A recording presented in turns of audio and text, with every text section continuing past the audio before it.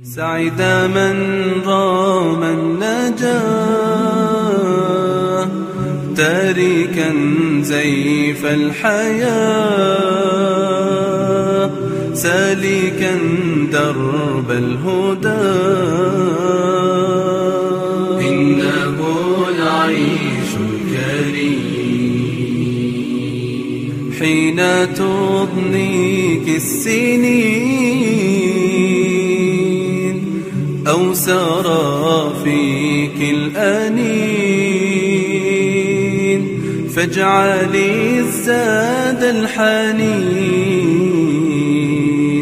واطلبي ذاك النعيم إنه الفوز الأكيد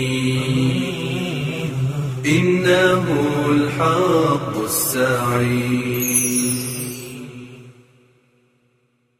لئن لم يرحمنا ربنا ويغفر لنا لنكونن من الخاسرين.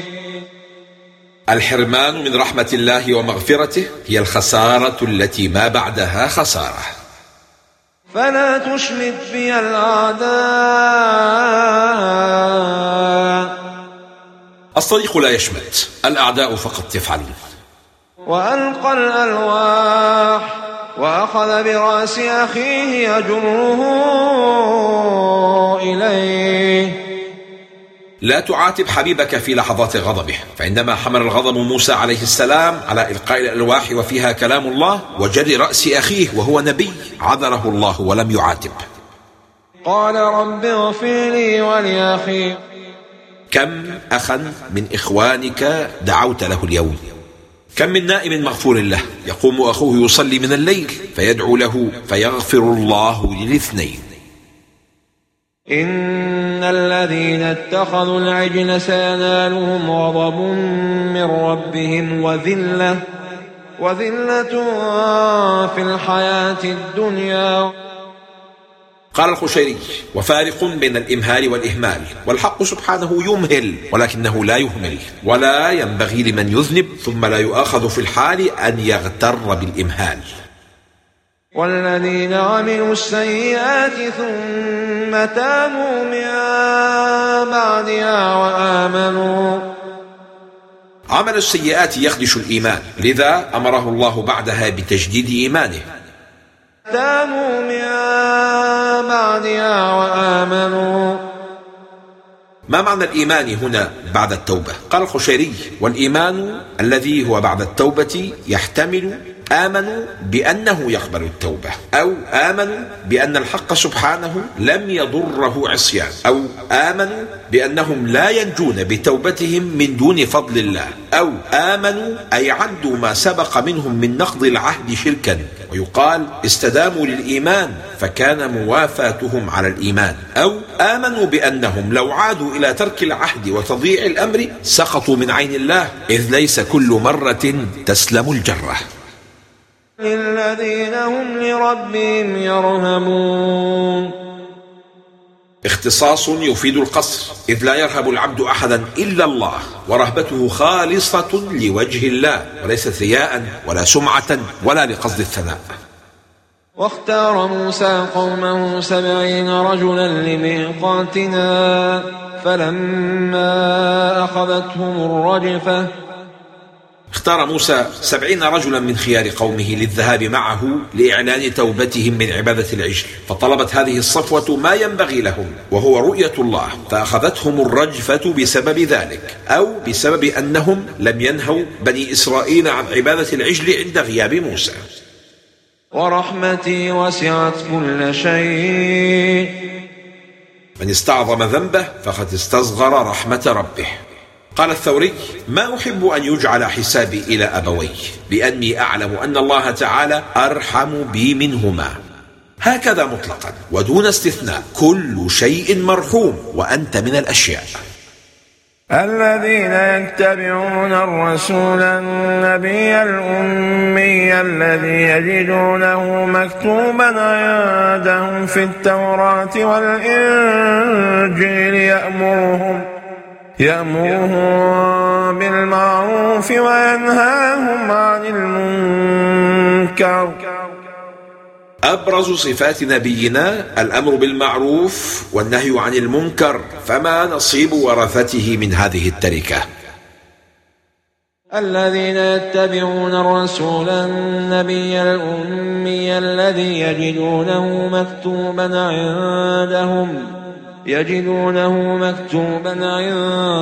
عندهم في التوراة والإنجيل. من أجمع ما جاء في التوراة خاصا بالنبي صلى الله عليه وسلم ما أخرجه البخاري عن عبد الله بن عمرو بن العاص قال: قرأت في التوراة صفة النبي صلى الله عليه وسلم: محمد رسول الله عبدي ورسولي، سميته المتوكل، ليس بفظ ولا غليظ ولا صخاب في الأسواق، ولا يجزي بالسيئة السيئة، بل يعفو ويصفح، ولن أقبضه حتى أقيم به الملة العوجاء بأن يقولوا لا إله إلا الله. يأمرهم بالمعروف وينهاهم عن المنكر. المحبة اقتداء لا ادعاء. أثبت صدق اتباعك للنبي صلى الله عليه وسلم بأن تقتفي أثره في أمره بالمعروف ونهيه عن المنكر. ويحل لهم الطيبات ويحرم عليهم الخبائث. كل ما نفع الخلق هو طيب أحله الله، وكل ما ضرهم فهو خبيث حرمه الله، لأن الله أرحم بالعباد وأعلم بنفعهم وضرهم من أنفسهم. ويحرم عليهم الخبائث. استدلت دار الإفتاء المصرية بهذه الآية على تحريم التدخين، وجاء في فتواها: فالطيبات هي كل ما عاد على الإنسان بالنفع الحسي أو المعنوي أو لم يضره، والخبائث كل ما ضر الإنسان حسيا أو معنويا. وقد ثبت طبيا أن التدخين بكل أنواعه مضر بصحة وبدن الإنسان فيكون محرما. ويضع عنهم إصرهم والأغلال التي كانت عليهم. كانت في شرائع الأمم التي قبلنا ضيق، فوسع الله على هذه الأمة أمورها، ومن ذلك قول النبي صلى الله عليه وسلم: إن الله تجاوز لأمتي ما حدثت به أنفسهم ما لم تقل أو تعمل. وقوله: بشروا ولا تنفروا ويسروا ولا تعسروا. وقوله: رفع عن أمة الخطأ والنسيان وما استكرهوا عليه. قل يا أيها الناس إني رسول الله إليكم جميعا. تعلم من نبيك أن تجهر بدعوتك وأن تفخر بين الناس بهدايتك، وإياك أن تخجل من إعلان استقامتك. في صحيح مسلم: والذي نفس محمد بيده لا يسمع بي أحد من هذه الأمة، لا يهودي ولا نصراني، ثم يموت ولم يؤمن بالذي أرسلت به إلا كان من أصحاب النار. فآمنوا بالله ورسوله النبي الأمي.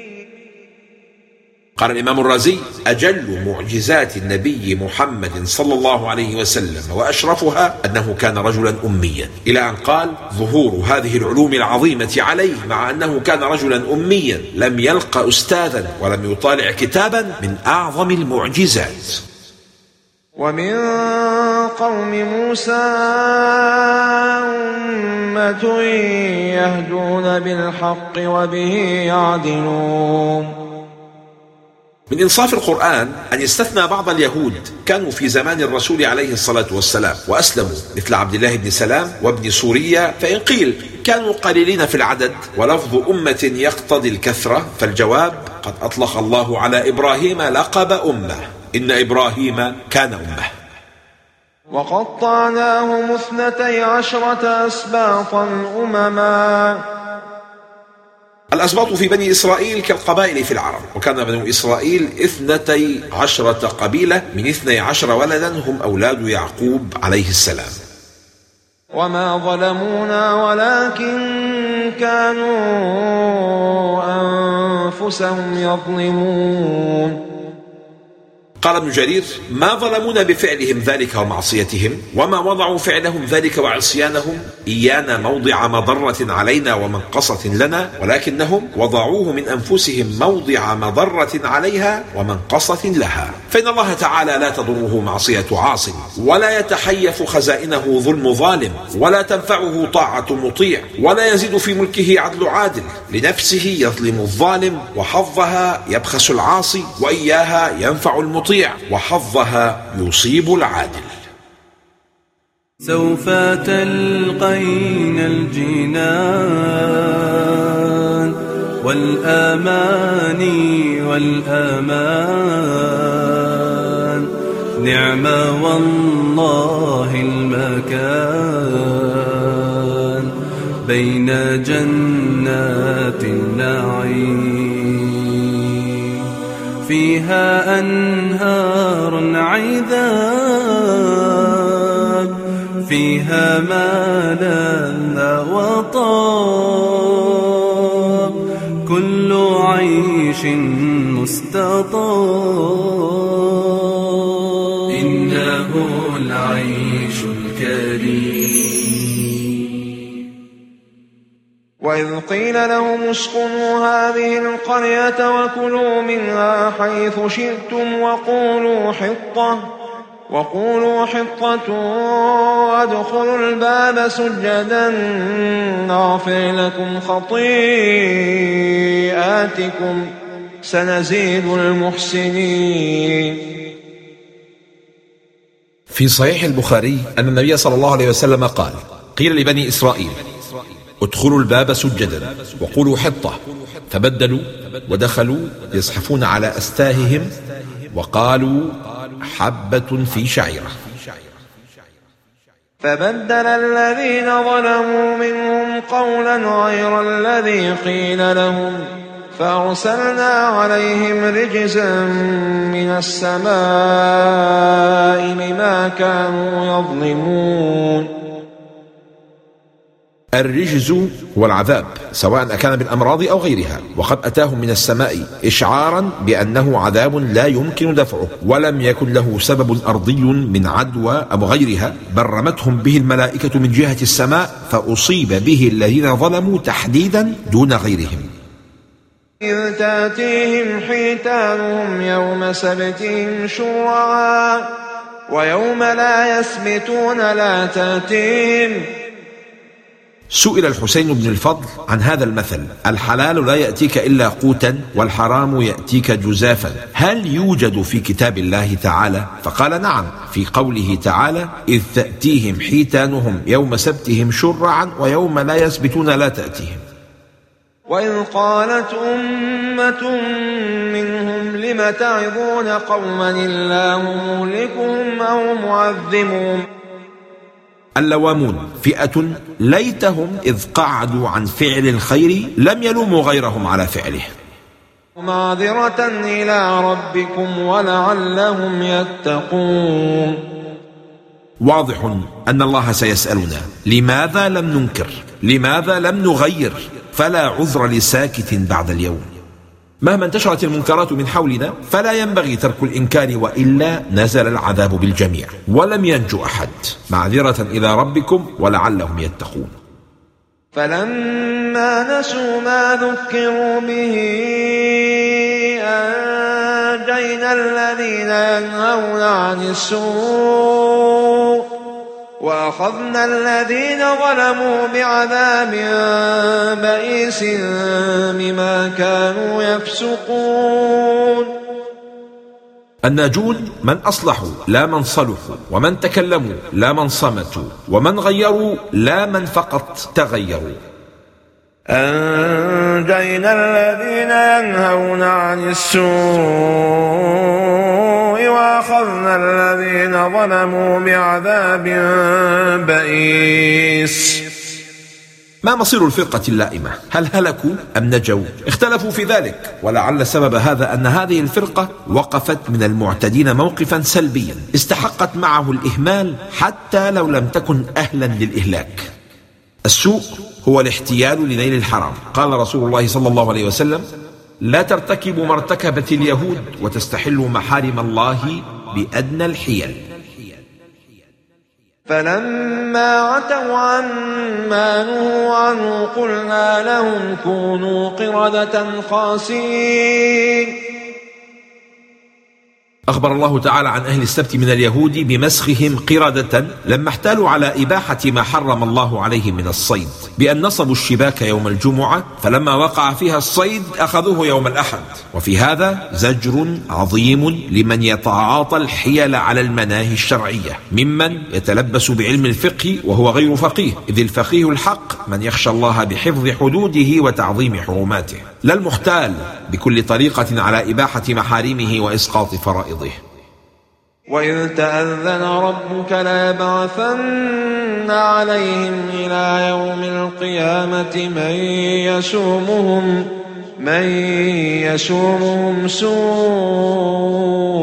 العذاب. هل تعطل هذا الوعيد الإلهي مع ما نرى من علو اليهود اليوم؟ والجواب: ما على اليهود ولا صارت لهم دولة إلا بعد أن فرط المسلمون في حق الله، وفرطوا في الأسباب التي شرعها الله لهم للنصر على عدوهم، ذلك بأن الله لم يكن مغيرا نعمة أنعمها على قوم حتى يغيروا ما بأنفسهم. وبلوناهم بالحسنات والسيئات لعلهم يرجعون. يبتليك الله بالحسنات والنعم ليبعثك على الشكر، كما يبتليك بالسيئات والنقم ليبعثك على الصبر. يأخذون عرض هذا الأدنى ويقولون سيغفر لنا. بدلا من أن يشكروا الله على نعمة المغفرة كفروا بهذه النعمة واستمرأوا العصيان. ويقولون سيغفر لنا. يا ويح هؤلاء، ترجو النجاة ولم تسلك مسالكها، إن السفينة لا تجري على اليبس. ماذا دفعت من ثمن كي تشتري المغفرة؟ أم تظنها رخيصة أو بالمجان؟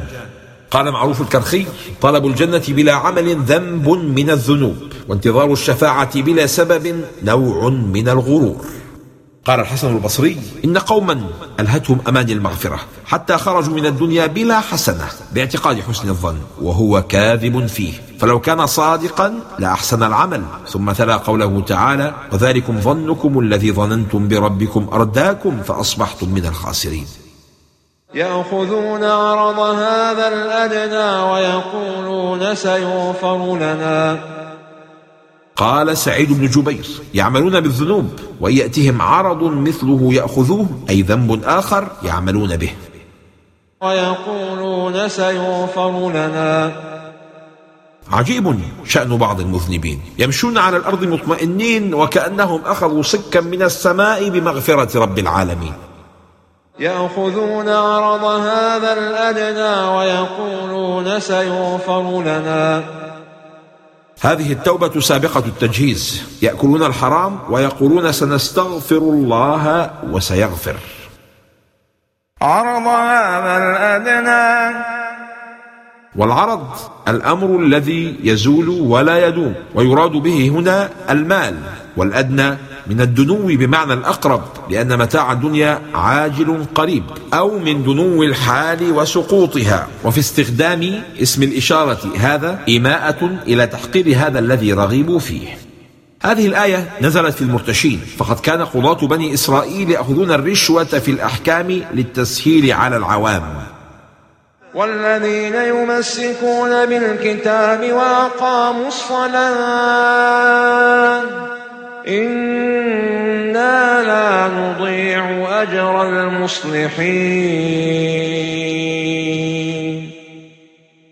من أبرز صفات المصلحين وعلامات صدقهم الاستمساك بالكتاب مع إقامة الصلاة. وإذ نتقنا الجبل فوقهم كأنه ظلة وظنوا أنه واقع بهم خذوا ما آتيناكم بقوة واذكروا ما فيه لعلكم تتقون. قيل إن موسى لما أتى بني إسرائيل بالتوراة وقرأها عليهم وسمعوا ما فيها من التغليظ كبر ذلك عليهم وأبوا أن يقبلوا ذلك، فأمر الله الجبل فانقطع من أصله حتى قام على رؤوسهم، فلما نظروا إليه فوق رؤوسهم خروا ساجدين، فسجدوا كل واحد منهم على خده وحاجبه الأيسر، وجعل ينظر بعينه اليمنى إلى الجبل خوفا من أن يسقط فوقهم. خذوا ما آتيناكم بقوة واذكروا ما فيه لعلكم تتقون. قال القرطبي: وهذا هو من المقصود من الكتب العمل بمقتضاها لا تلاوتها باللسان فحسب. روى النسائي عن أبي سعيد الخدري أن رسول الله صلى الله عليه وسلم قال: إن من شر الناس رجلا فاسقا يقرأ القرآن لا يرعوي إلى شيء منه.